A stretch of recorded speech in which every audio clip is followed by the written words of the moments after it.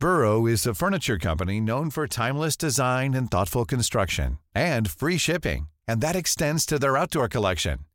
Their outdoor furniture is built to withstand the elements, featuring rust-proof stainless steel hardware, weather-ready teak, and quick-dry foam cushions. For Memorial Day, get 15% off your Burrow purchase at burrow.com/acast, and up to 25% off outdoor. That's up to 25% off outdoor furniture at burrow.com/acast.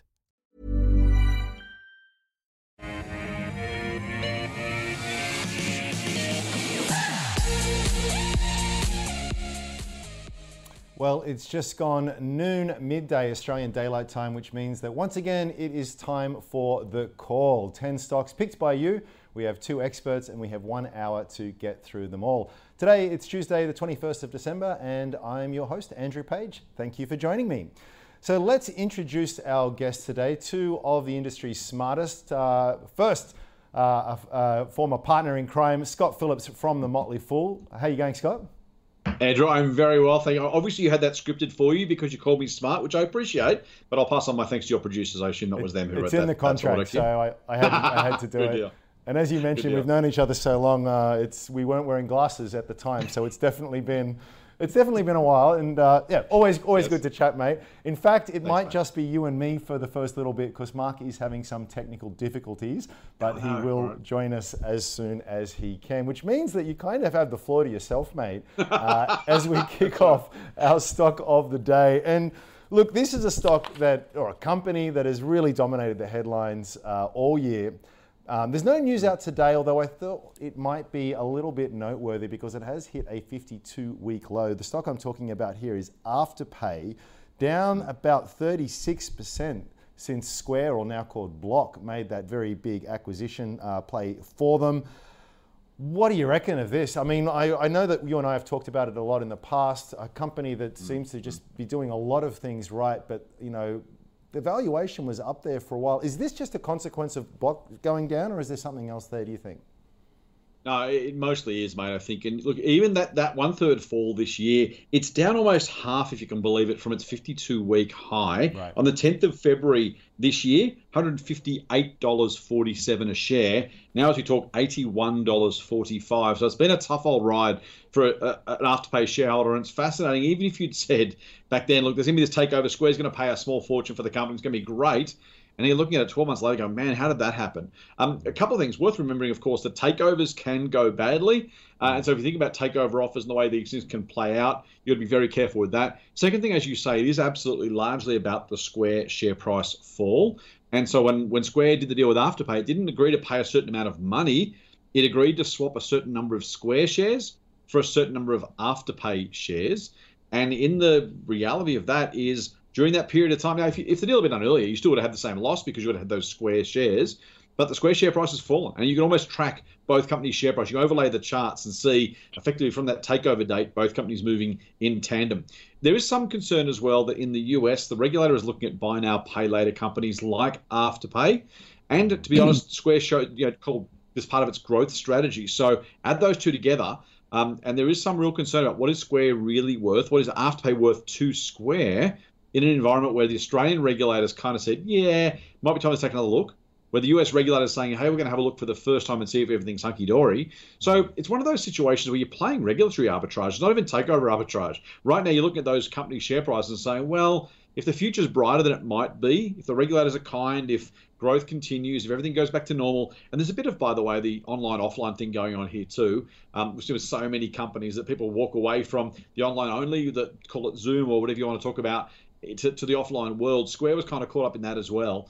If the future is brighter for Square and Afterpay than it currently looks, this is going to be a good price, but you are taking a Square bet, a bet on Square as a combined entity right now, rather than Afterpay particularly. There is a small and frankly growing chance that, but still small, that Square and Afterpay break up. This takeover doesn't go ahead for one reason or another. May well be just the simply share price on Afterpay's side, or from Square's perspective, some concern the regulator might get involved. It's really unlikely that it does get called off, but it's always possible. You need to keep that in mind.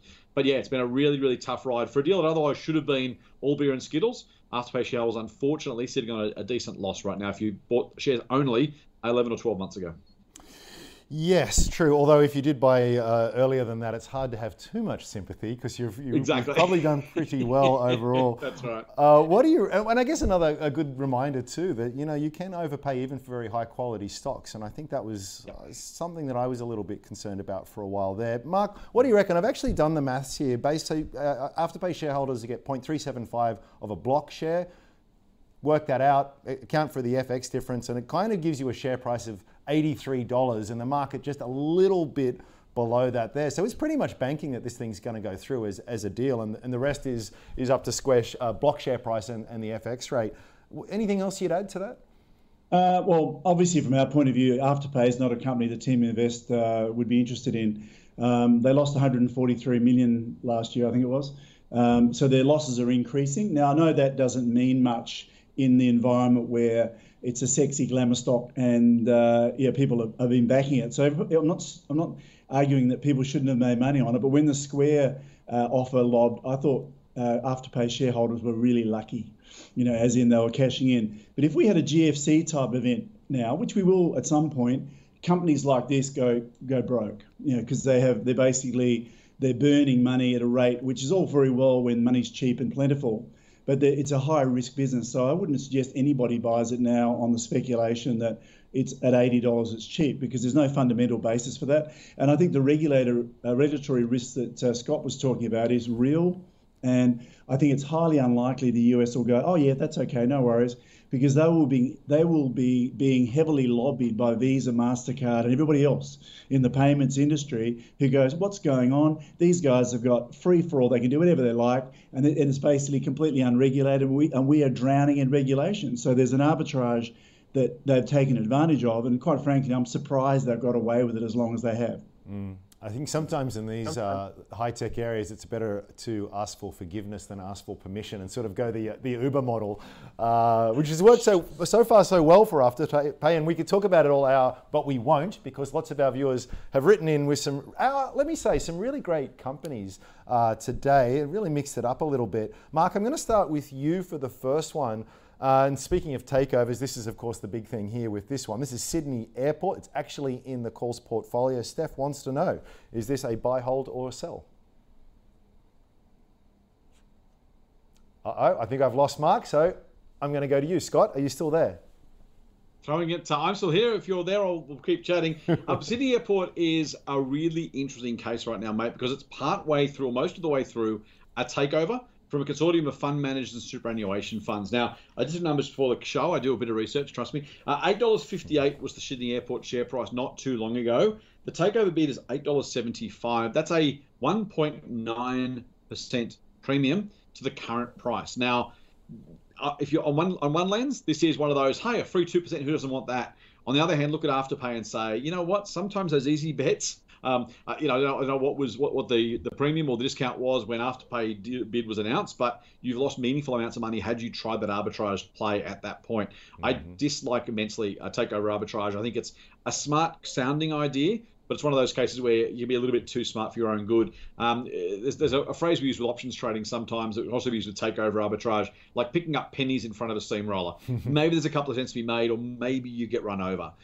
Is it likely? No, because the steamroller's slow and lumbering and whatever. But if it gets you, it's going to get you really good. So I think on this case, great business, love the business, would happily be one of the consortium owners of this business as a private company. But the reality is, given the 1.9% premium, all of the money is now gone. In fact, that 1.9%, even if you make it, is kind of effectively the time value, right? Between now and when you finally get the money, when the takeover goes through, that's probably going to eat up those returns. You can expect to get that sort of return on the market itself anyway. So not only is it not free money in terms of upside, but opportunity cost wise, you're not being offered really anything at all. It's more certain the market could, of course, fall in the meantime. So there's at least that, but it's just not worth buying to my mind. Love the business, would happily own it at a cheaper price. Would happily be one of the consortium owners. Wouldn't be trying to play silly buggers with the price on this one. Let it go, it's gone. Move on to greener pastures, I reckon. Yeah, really. Is it really worth it for 1.9% to take that risk? And we know these things can fall over, unlikely as you say. Mark, it's interesting though, welcome back. It's interesting that this is now at a level which was almost bang on where it was before the pandemic first hit our shores, at least in early 2020. What is it that this consortium of buyers knows that the market doesn't? It seems like a pretty, and COVID is still well and truly with us. Here in New South Wales, we're as high as we've ever been in numbers. Why is it that the market didn't see the value, or where is the value being seen by this consortium that the market was missing, or is the consortium wrong? Well, I have no idea what value they see because I can't see it. So I agree with what Scott said. The fact that the share price has gone back to basically what it was before COVID, I think, is astounding. Now, bear in mind, Corporate Travel and Flight Centre as well have basically gone back to pre-COVID pricing as well, whilst we're still not out of the woods yet by any means. There's no way the traffic volumes or anything like back to normal yet, and it looks like it's going to take longer than we would have hoped. So I can't see it. And so you're basically paying a full value for a company that has got a long way to go before it gets back to generating the returns that justify the original price before COVID. So I wouldn't touch it. Yeah, and the difference here too with Afterpay and Block, this is an all cash bid, which is a little bit better, but yeah, geez, not much upside there. Perhaps Andrew, what it is they figure they can do what Macquarie did originally when they did it, where they come in and then go, we're going to double all the rents and charge more for taxis, and maybe they've got a plan like that. Yes. Someone's got a spreadsheet somewhere that helps rationalise the decision. But Steph, I hope that's helped you with your decision there. It's a pass from both of the gents, and I'm going to agree with them there. Let's talk about one of the bluest of blue chip companies that is around. Mark, Washington H. Soul Pattinson is an unusual business. There's not many others like it. I don't think any others like it on the ASX. It's one of these businesses you could probably say is relatively boring, although it's one of those few companies that has, I think, at least 21 consecutive years of increasing dividends, 13% compound annual growth rate for shareholders over a multi-decade kind of period. Seems like a really robust business, and yet it's down 25% in the past few months. Is this a buying opportunity? Well, we like Soul Pats, and as you said, it's had a fantastic track record of creating wealth for its shareholders. In fact, I think they've got a history of not missing a dividend in 100 years. Like even through the Depression in the 30s, they still pay dividends, which is, that's not to be scoffed at, no. Is it? So we had Robert Milner in earlier in the year for a meeting with members in Sydney. And he's very much old school. And this company, you could argue, is a little bit, it's a conglomerate, and it's a bit like Berkshire Hathaway in a way. And they are very much Buffett style thinkers in the way they approach their investing. And they're in for the long haul, and they're not going to do anything radical. It's very, very safe. They still have a significant investment in coal, which they were defensive of, which I'd have no problem with. And I think coal's going to do really, really well. Forget the ESG stuff. But as far as the limit, the demand is growing and supply is being curtailed. Let's put it that way. So they're not in any hurry to get out of coal, from what he told us. The only problem with it is the price. It's even though the price may have come down, it's actually on a PE at the moment of 25 times earnings, and that puts it at the very top of the red for what Soul Pat's normal trading range is, because all companies have a PE range. And if you look at Soul Pat's historic range, it's been, the highs have been 20 and the lows have been about, going back a few years, 10s. So let's say 10 to 20 over the years. And we're now at the moment, it's right up at the virtually all-time high for PE. So it's too expensive. Now, what that does is it affects your return. So we're showing it returning about 13%, which coincidentally is what its average return has been on our default settings, and a 2.3% on a margin of safety. So it's getting hit pretty hard because the PE is so high. So there's an assumption there that the PE would come back from 25 to sub 20. But look, it's a quality company, and I would say you can do much, much worse, obviously, and you could buy it now. I would be wanting the PE to come back a bit personally, but I don't actually own it because Team Invest members typically own their own shares. We don't. This is a little bit like a portfolio, so you're betting on their selection and management of companies, which has been a good bet. So let's say that. Yeah, very, very, a very good bet, and very much like the management there. Scott, actually, we had the pleasure of having a few beers with Robert in Omaha at one of the Berkshire meetings one time, which was a fun night. But yeah, very down to earth, very old school, very disciplined investor. Is it too expensive for you too?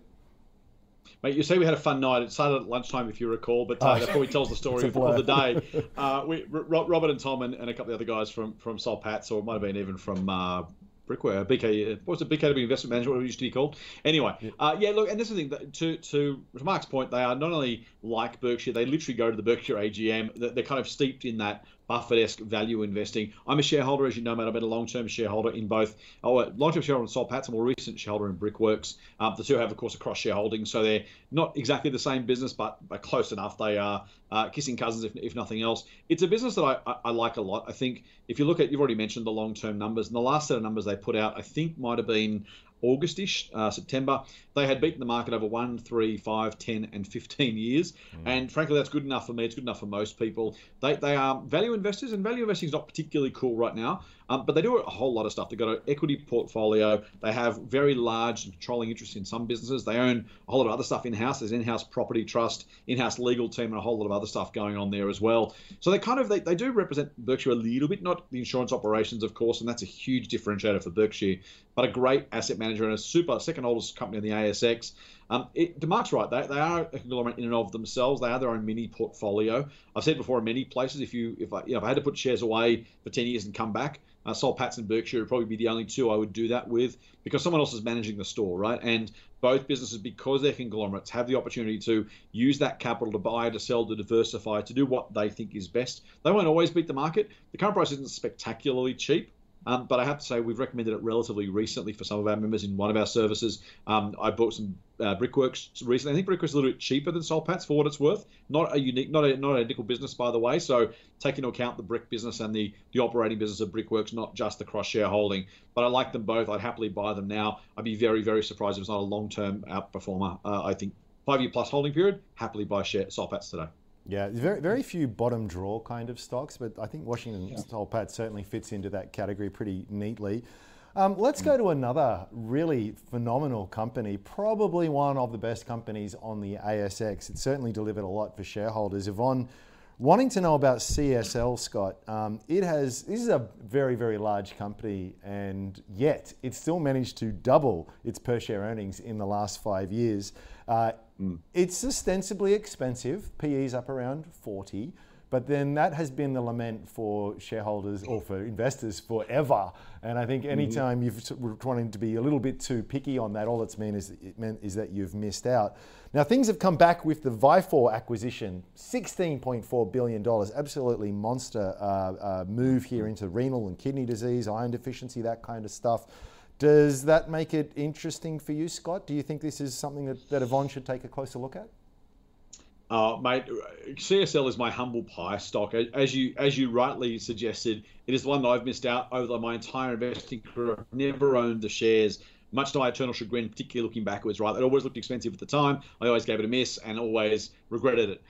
The challenge for me for CSL as an investment advisor is the track record has been spectacular. I would never tell anyone to sell CSL or get out of CSL. The challenge for me when it comes to this business, and the Vifor acquisition you mentioned, is kind of an example of what I'm going to say, although it doesn't necessarily suggest that it can't beat the market from here. But if you've got to look at CSL and say, my goodness, it is so big, it has been growing for so long, it is so incredibly dominant. And then if someone said to me, okay, well, you're saying I should buy the stock, where does the growth come from? And ever-increasing dollar value of growth year after year after year.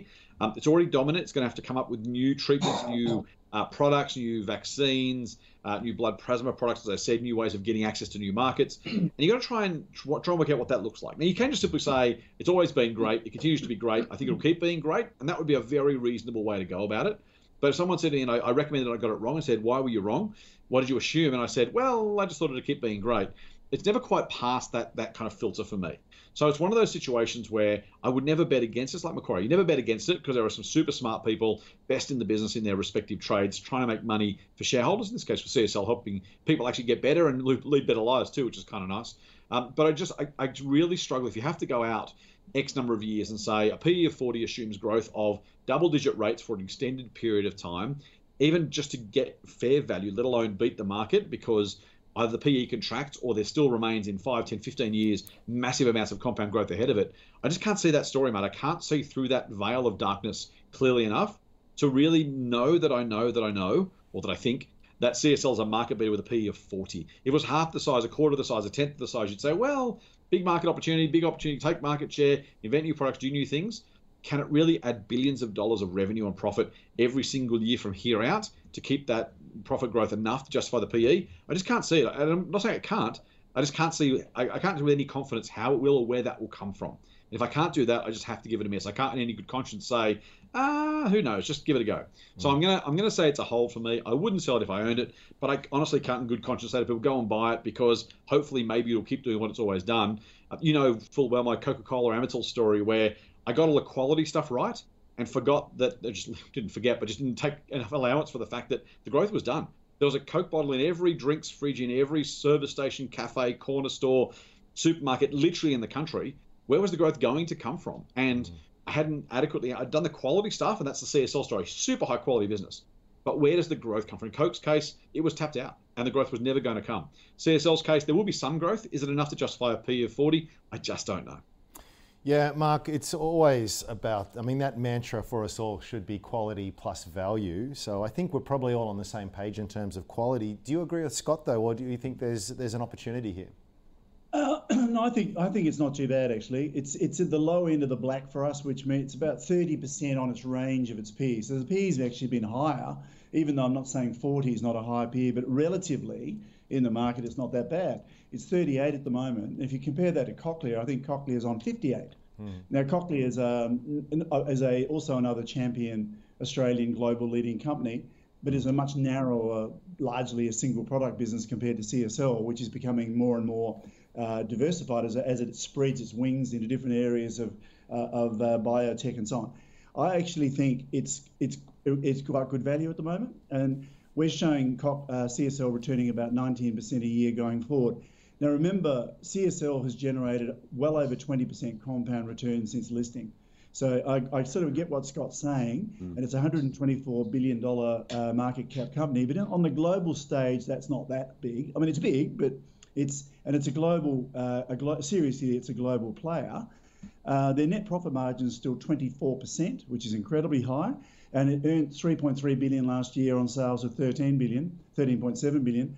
Personally, I think they can keep growing at this rate because they've got a lot of tailwinds with the developing world coming up, the aging populations. There's so many things that are going to drive sales growth for CSL, and they've been very good at managing their business and continuing the profitability. So I'm going to say it's a buy.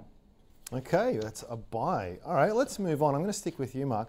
I'm interested to know if actually you've come across this company before, because I feel as though it probably ticks a few of the boxes from a Team Invest perspective. The company is Supply Network Limited. SNL is the code here. Probably an easy way to think about this is like a Bapcor, but for trucks and buses. So they do aftermarket parts to the commercial vehicle industry. They operate under the Multi-Spares brand.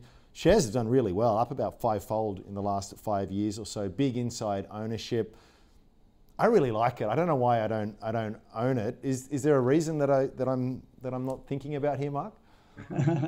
Well, no, we have looked at it. Their debt's a bit high for us. It's over 80% debt to equity, so it's a bit over our max. But the problem is the price. As you said, you pointed out, the share price has done very well over the last few years.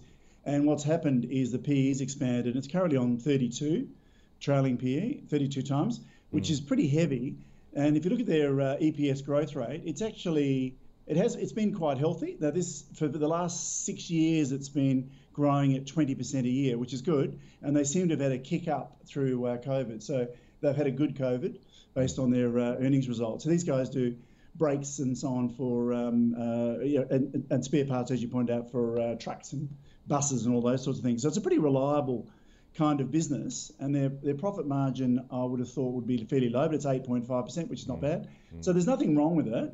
I just would say that it's a bit expensive, and I would say a target price to get a minimum 10% return on a margin of safety would be $8.07. It's currently $10.78, so it's not that far away, but it's showing about 13% a year return on our modelling. On default, and a safety is about 4%. So it's just a bit too expensive, but there's nothing wrong with it. Yeah, I think probably valuation was part of the reason that stayed my hand. They've also made, part of that debt's probably explained by the fact they made some really big investments to some of their logistics warehousing stuff and really ramped up for the next leg of growth. What do you reckon, Scott? Is this something that's come across your desk before? It is, man. It's one of those businesses that I think you mentioned before about quality plus value, and I think this is a really nice example of exactly that, where we're all agreeing on the quality element. Return on equity has been 20 plus and almost 30% most of the last 10 years. So that's a pretty good sense that the business is doing something right. They're getting some reasonable levels of growth of earnings, which are actually also pretty good. The big watch out actually for me, mate, is that maybe I wonder how good things are, or maybe they're too good. If you look at the earnings, particularly on a per share basis over the last 10 years, they've been growing slowly and steadily and really, really nicely. The last year's numbers were a huge, huge increase. They went from 23 cents a share to 34 cents a share, literally a 50% increase in profit. Now, if that's sustainable, this is cheap. If it's not sustainable, then it gets, if the growth is sustainable, then it's cheap. If it stays at the current level, it's probably a bit expensive. And if it falls back at all, it gets even more expensive much more quickly. And so you've really got to kind of, with any business, you're looking forward rather than backwards. But your question really is last year's number indicative of the future story? Is that growth going to be able to be sustained and hopefully growth continue from here? Or is there something that's one-off about this? Either it's jumped to this level, it stays there, or it jumps to this level and maybe falls back a little bit. And all of a sudden, a PE of 32 times becomes 35, 38, 40, 45. And you start to ask yourself, well, how much do I really want to pay for a business if that profit growth isn't as sustainable as it otherwise might appear? And that's the big question for investors is, do you think it's good enough?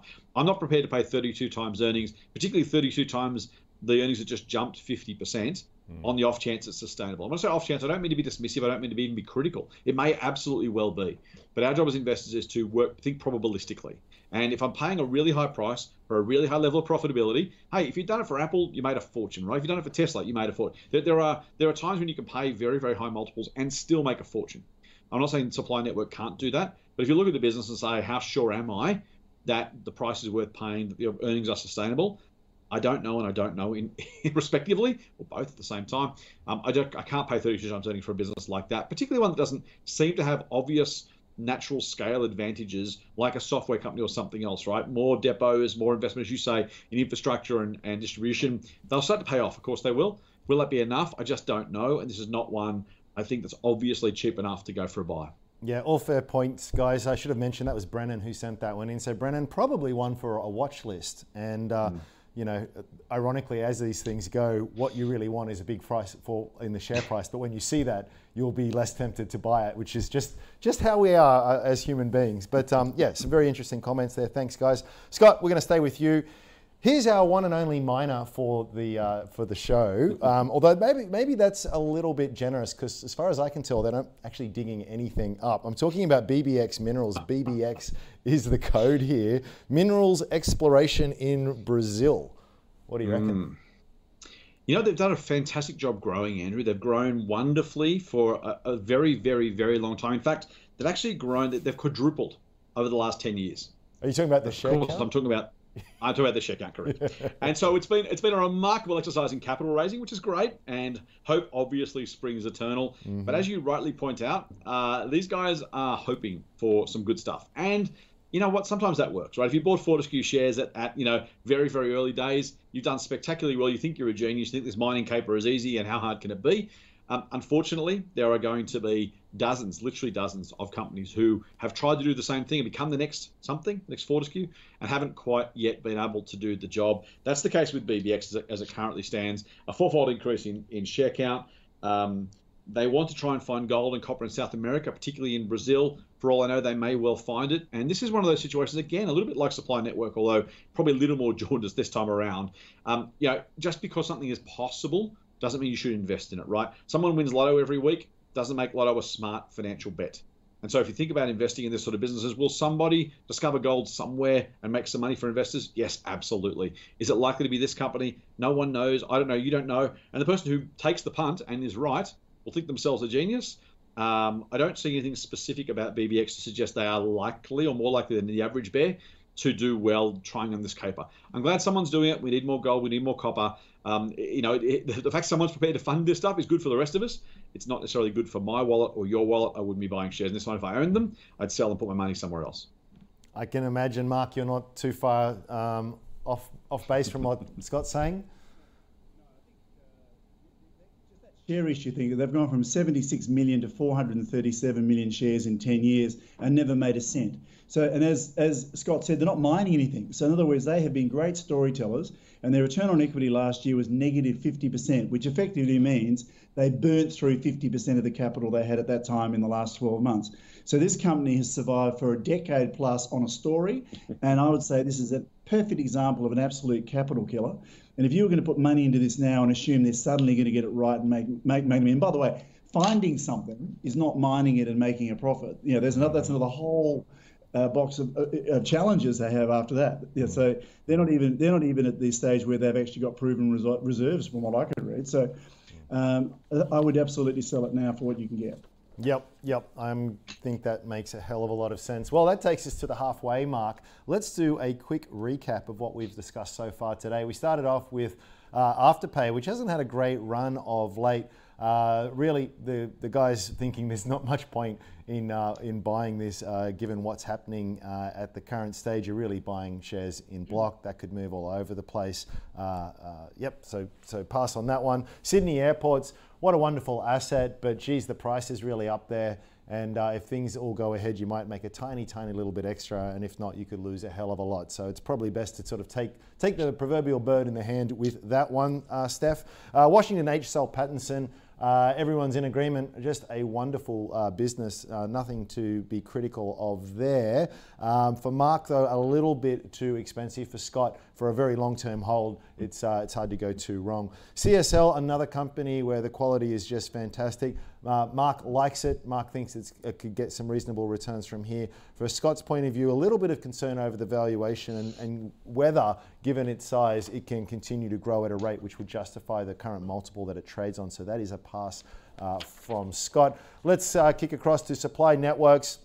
Some interesting things about this business as well, but you're looking at a price that is reasonably high off what might be a bit of peak earnings, a bit of COVID-boosted earnings, and that's sort of staying the investors' hands at this point in time. BBX, not much to say because they're not doing much, and it's a hard pass, if I could use that term, from the gentleman. So let's have a look at our portfolio. Anyone who watches this show knows full well that we run a little portfolio here on the call. We've been doing it since the first of the last financial year, and it's gone pretty well. Let's take a look at the performance over recent time frame, up or down, I should say, a little bit over the past week and month. Financial year to date, we are in the black, 6.31%. Let's have a look at what that looks like since inception. That's exactly what you want to see, isn't it? Bottom left to top right. Long may that continue. What are some of the stocks that we've added recently? And let me just remind everyone here, to get added into the portfolio, we need a unanimous buy from both of our expert guests. We haven't had one of those today, so we're not adding anything so far at least. But recently, Elmo Software, Vectian Technologies, EBOS Group, Adairs, Magellan Financial Group. Geez, that's certainly in the news at the moment.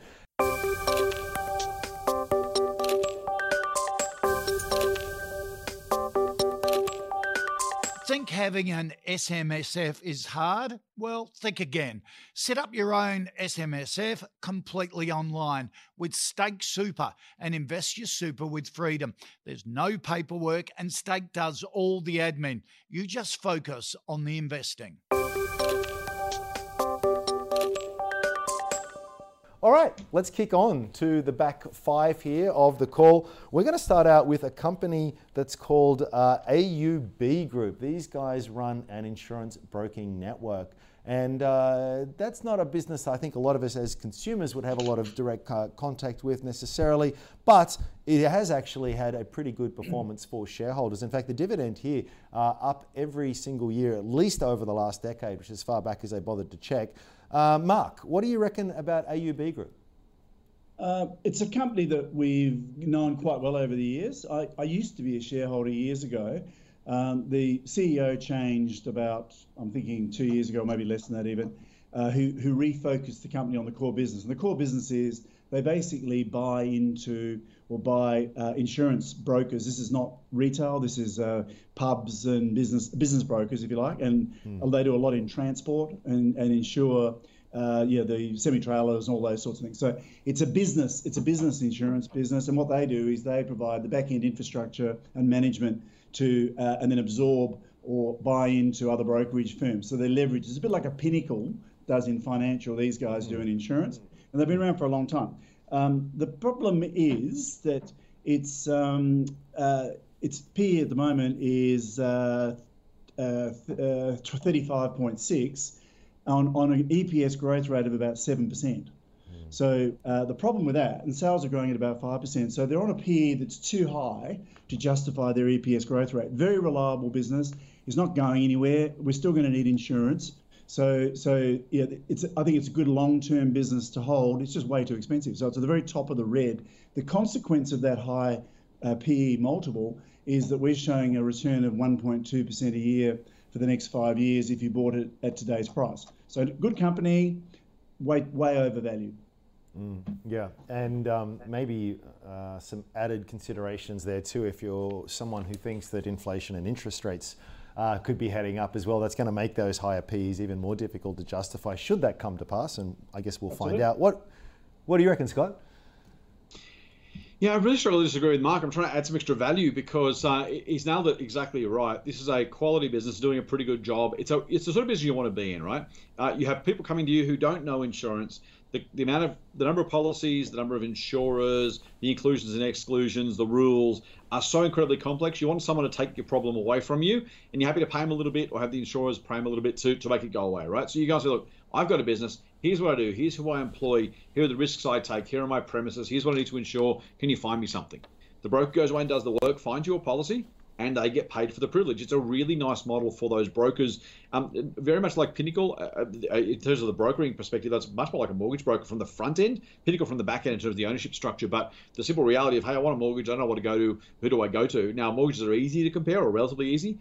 Insurance products are generally much harder, particularly business insurance. So it's a really nice business, and it's also a really nice business if you like the insurance space because you don't take any underwriting risk. They are literally just they're clipping the ticket on the premiums being written. So when prices go up, you make some more money. If insurance claims are up, you don't pay any more out. It's a nice problem to have. And again, in that kind of rising premium environment, you're getting more money just shoveled at you because you're writing the same policies. So really good, but as Mark says, just very, very hard to imagine it can justify the PE of 30, I think I've got 30 times, based on that relatively mediocre level of growth. Fine level of growth, a good number, they're running a good business there. And this is where we, sometimes we kind of talk about the business as though the share price and the business are the same thing.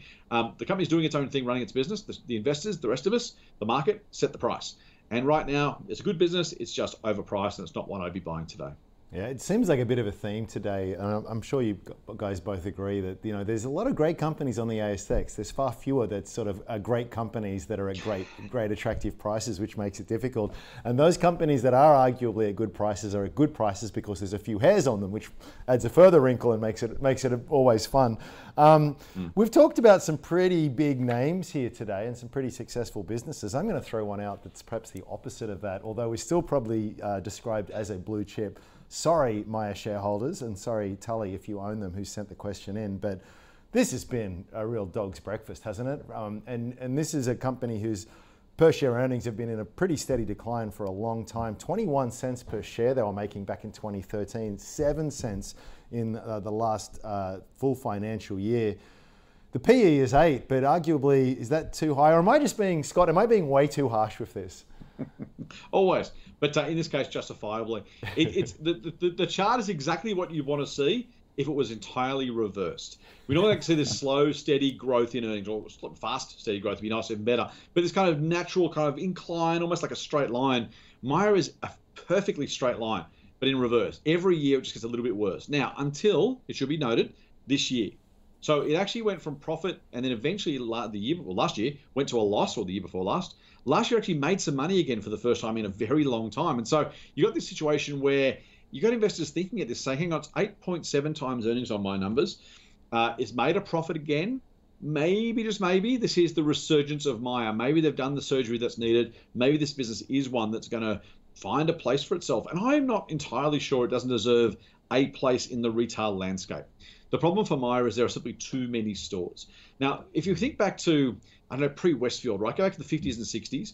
The Maya, the DJs, the Farmers, the Grace Brothers, depending on what state you're in, these were the shopping malls of their time. You go and get menswear and shoes and toys and books and perfume and whatever else you wanted. They literally, the department store was the department store, which have all the different departments in it. That's why it's called a department store.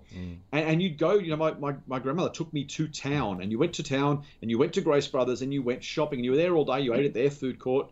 And then Westfield comes along and says, actually, no, we can do better than that. We can turbocharge this. We are the department store writ large, which is now the shopping centre. And Myer and DJ's kind of just failed to keep up with that. And it's not even necessarily their fault, because I don't know what else they would have realistically done to beat Westfield at their own game. Maybe they had their own shopping centres somehow. They have their own concessions already, so they're doing something like that. They just couldn't be better than Westfield. And so you think, well, even if I go to Westfield now, why would I go into a DJ's or a Myer? Why not just go to the specialist clothing store or the bookshop or the makeup place? And so that's the real challenge for these guys. I think there is a place for them in really densely populated, either literally in terms of people living or working places. So I think the Burke Street stores, the Pitt Street stores in Sydney, these things will probably continue as long as they can be run cost effectively with the overheads that these guys have. They will probably always be flagship stores. They'll probably always be profitable just on sheer footfall, sheer number of people going through the stores. But you can't afford to keep these in regional centres, in suburban centres. So Myer's got more work to do to get smaller. Maybe at that point it's worth looking at and saying, is there some investing value there? And there may well be. If the market hates it, even after things start to turn around, there's a great opportunity if you can find it at the right time. And for all we know, it might already be there. But I just think there are too many stores. There is too much in the way of headwinds. I haven't even talked about it online. So many headwinds facing these guys to try and become relevant. They're a 1950s concept in 2021 and going to 2022. They've got to try and catch up and keep up. They haven't got there yet, to my knowledge, and I wouldn't be buying them on that basis. Yeah. Hey, Mark, what do you think? And I'll put it out there. We've got 10 minutes left on show, and I've not been a good adjudicator, so we need to move through these pretty quickly. Scott's been talking too long. It's always the way. It's all my fault. Even though it's very wise commentary. I think he's got rose-coloured glasses on looking at Myer. He's way too positive about the potential. It's been losing its earnings per share. So when Scott's talking about the graph going straight down, he was talking about EPS, not share price. And the EPS is very, very stable at negative 17% a year. In other words, it's been going down at 17% a year every year. This is a company that's heading for bankruptcy, is what that is. Now, they've turned up in the last year after going down to zero. You can't see it in the share price. You need to look at the earnings. And they've had 1 year where it's ticked up. Is that a saviour moment? Maybe, but I think they're an obsolete concept. And as Scott explained, I won't repeat all that, and he's quite right. And Westfield and so on, and the specialty shops have taken away the reason why you have a department store, because they're all in there anyway, and they all have bigger ranges than what Myer and David Jones have. So I think it's a cigar butt investment. Buffett used to call them cigar butts when they still had a little bit of life left in them, and if you could buy them cheaply enough that you made some money on the dividends, you might you make your money and some more. He doesn't do that. He hasn't done that sort of investing for 40 years, and that's what Myer is. It's a cigar butt. Yeah, so there you go, Tully. You might get a puff or two out of it, but probably better smoking elsewhere, if I can torture the analogy. Let's talk about Symbio Holdings. Chloe sent this one in. This is a former MNF group, My Netphone, internet-based telecommunications. Hasn't really had a great run of late, Mark, has it? No, it hasn't. I'll declare that I've been an investor in this for about 8 years, and it's done brilliantly well for me. Because I bought in, my average buy price is overall has been $1.38, nice. And it's currently about $7. And it's been a terrific business, but the last 3 years particularly, has been quite flat because they've been restructuring the business and pivoting to being wholesale. And what they do is these guys enable Uber and Google and everyone to access our phone system and numbers and so on. So they're an integrator, if you like, into the local phone systems. So they've got all the big players, all the big US companies use them in Australia, and they've just expanded into Singapore. And they said they'll be cash flow positive in second quarter next year from Singapore. And they're now aggressively expanding into Malaysia, Korea, Taiwan, and Japan as well. So this is a smallish company in Australia, which has been, as I said, been flat for a while, but it used to generate a 30% EPS growth in its early days. They've now got rid of all the retail businesses, and they're quite focused on what they're doing. I think it is really exciting. So I'm a very happy shareholder. Having said that, the market's recognising it as well, and it's on a 48 PE, and its current earnings are negative 1% a year over the last 3 years. So if you look at the graphs, you'd say, well, that's ridiculous. But there's enough people who have confidence in the business that they're going, what the last 3 years are not indicative to what the next 5 will be. So I'm not saying you should buy it now because it doesn't look good at all at the current price. I'm definitely not selling, but I think it's got a very, very bright future, and I'm very optimistic. Yeah. And another great reminder as to why it pays to sort of go behind the numbers, because there is a story there, and some of those explanations will be very sensible. What do you reckon, Scott? Yeah, I don't mind MNF or Symbio, whatever it's called. The business has been in the business of name changes, best I can tell, for quite a few years now. That's a long kind.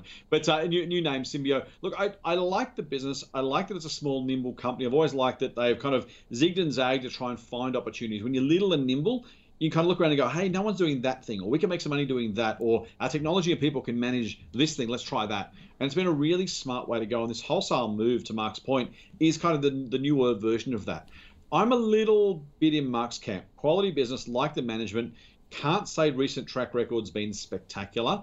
A lot of expectation on where they're going next, as Mark rightly points out. I don't have the same degree of confidence, but to be fair, I don't have the same degree of knowledge about the business. So it's one of those, if they manage to deliver on what they're trying to do, this will be great. If they don't, well, then all bets are off. It's a different question. They have got, as I said, quality business. This is one of those, again, quality value conversations we had. I don't want to buy it at today's price. I probably also wouldn't buy it. I should have the same degree of confidence as Mark does until I see some actual traction, some top and bottom line traction of the new strategy. But I would absolutely put it on my watch list. I'd actually probably happily pay more when I saw that traction at some future point, rather than taking the odds now. I might well leave some money on the table in doing so. But for me, I like the company. I like what they're doing. I like the people. I'd happily back them to be successful. But before I put my money down, I want to see some of that come through in the financials. And then when I do, I'd reassess and probably, again, very possibly pay more than today's price once we see that traction. All right, fair enough. Okay, guys, quick fire round. Ridley Corporation. Scott, I'm going to start with you. Oliver wants to know, this is animal nutrition. Is that a space that excites you? No, but that's exciting, right? Because you don't want to be excited by stocks all the time. You want to be excited by the potential returns. And so some of the most boring businesses, we talked about Soul Patts before, right? There is probably, maybe there's a more boring business on the ASX, but if there is, I don't know what it is. And the returns have been excellent. We've had members in the past say, I don't want to buy Soul Patts, it's boring. I want something exciting. So, well, guys, if you don't like money, that's okay. So generally, Ridley, trading at 14.5 times earnings, it's a pretty solid, stable business, can I say, and expect animal nutrition to be a brighter category moving forward, both domestic and stock. I think it's both attractive areas. You're going to have a whole lot of seasonality there. If there's one thing advocating against a recommendation, it would be that right now, this is a business that's had a really good couple of years stock-wise. So you think about the amount of demand for its products, this may well, in hindsight, be a cyclical high, and this might be exactly the wrong time to buy. So bear that in mind. But at 14.5 times earnings for a stable, growing business, even though it's growing slowly and a little bit, it's been a little bit volatile. This is one I'd happily add to my portfolio. 14.5 times earnings, not going to shoot the lights out, but I imagine it's probably a moderate market beater over the long term. Okay, it's a buy from Scott. Mark, do you agree? I'd say very quickly that it's okay. It's a bit too expensive, even though the PE is only on 16. For them, that's high. It's in the top quartile. For me to get a 10% return on it, I couldn't pay more than $1.04. So it's currently about $1.40. So it's a bit expensive.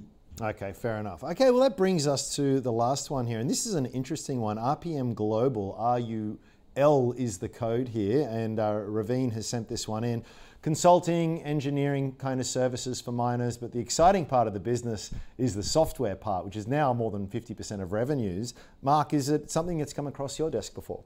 Well, I'm familiar with their Revolution race gear and stuff. I've used some of it. So I know some of the brands, but they're really all over the place. There's lots of moving parts in this business, and yet it's quite small.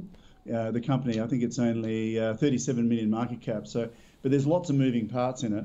And as you said, they're shifting towards more of a software basis. And since 2019, their earnings have jumped up from a loss to 37 cents, I think it is. So sales up to 37 cents and earnings at 2 cents.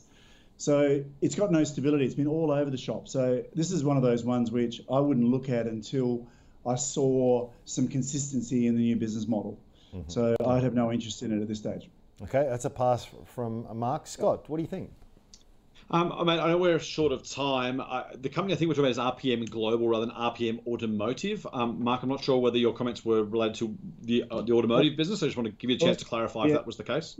So, sorry, that's the one I'm looking at. So I put the wrong code up, yeah. That's okay. I just want to be clear for our viewers, just to make sure that we didn't kind of mislead them either way. I was quietly panicking here, Scott, thinking, geez, did they do that as well? I didn't realise. Okay.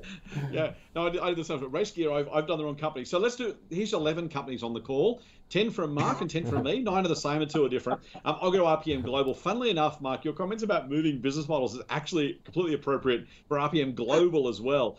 So you're almost at the same company. And yes, they're also losing money, right? So you're in this situation where they're going from a one-off license sale, which is the old style of software sales, to the software as a service move that everyone else is making. Thus far, at least, they're doing a pretty good job. They are still in that kind of valley of uncertainty. They've gone from losing a really big, valuable upfront license sale, which everyone loves to see because, show me the money. They're going to move to a really nice recurring business, land and expand, great software as a service model, but they're stuck in between right now. And that's actually making the financials look much worse than they should be. This is going to be one you have to have some faith with. There is no EPS to talk of. There is no earnings at all to talk of. You have to believe they're going to continue to make that transition. The early numbers are good. It's a buy for me, but you need to be mindful that it may not work out as well as we hope, and there may be stumbles along the way. But for me, RPM Global, RUL is the code on this one. I think it's a buy. Okay, nicely done. Thank you very much, guys. We will leave it there. Thank you very much for your time. I hope you both have a great Christmas, and I look forward to catching up with both of you in the new year. And thank you, mate. You too, and to your viewers. Thank you. Thank you very much. Okay, well, let's do a very quick summary of the back 5 there. We started with AUB Group.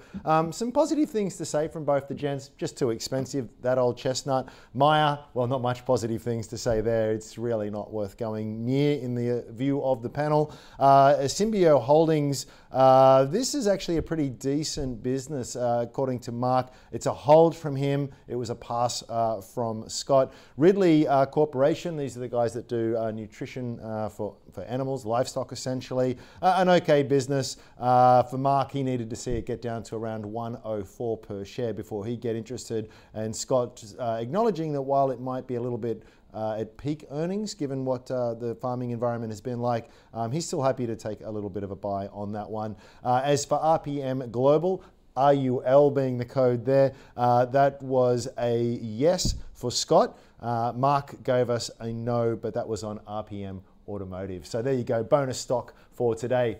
Thank you so much for listening and tuning in. We've still got more shows coming for you this week. We're really looking forward to chewing the fat with some of the smartest players in the space. But until then, my name's Andrew Page, and thanks for tuning in.